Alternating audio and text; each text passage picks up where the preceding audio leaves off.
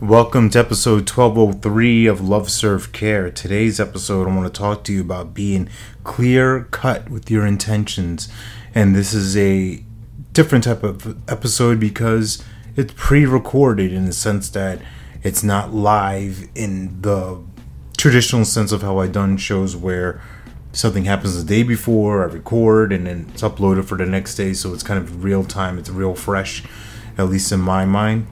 This has been pre-recorded a couple days early because I'm going to be at a conference for these next 2 days at the ADCNC Outer Banks conference, and I want to just give a quick shout out to them for inviting me to be a part of this event and kicking it off with a keynote, which is really exciting for me. And here's where it taps into this message of being clear cut with your intentions.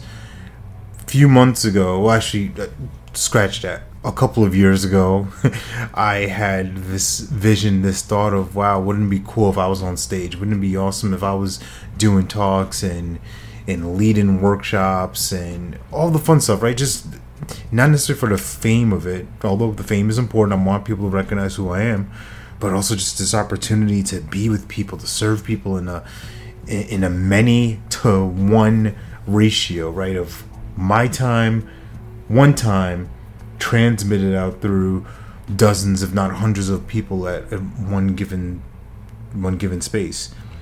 And what was interesting for me when I got the thumbs up, right, the green light to be a part of this, is something that maybe you've experienced, where it's the woohoo, I got it, and the oh crap, I have to deliver.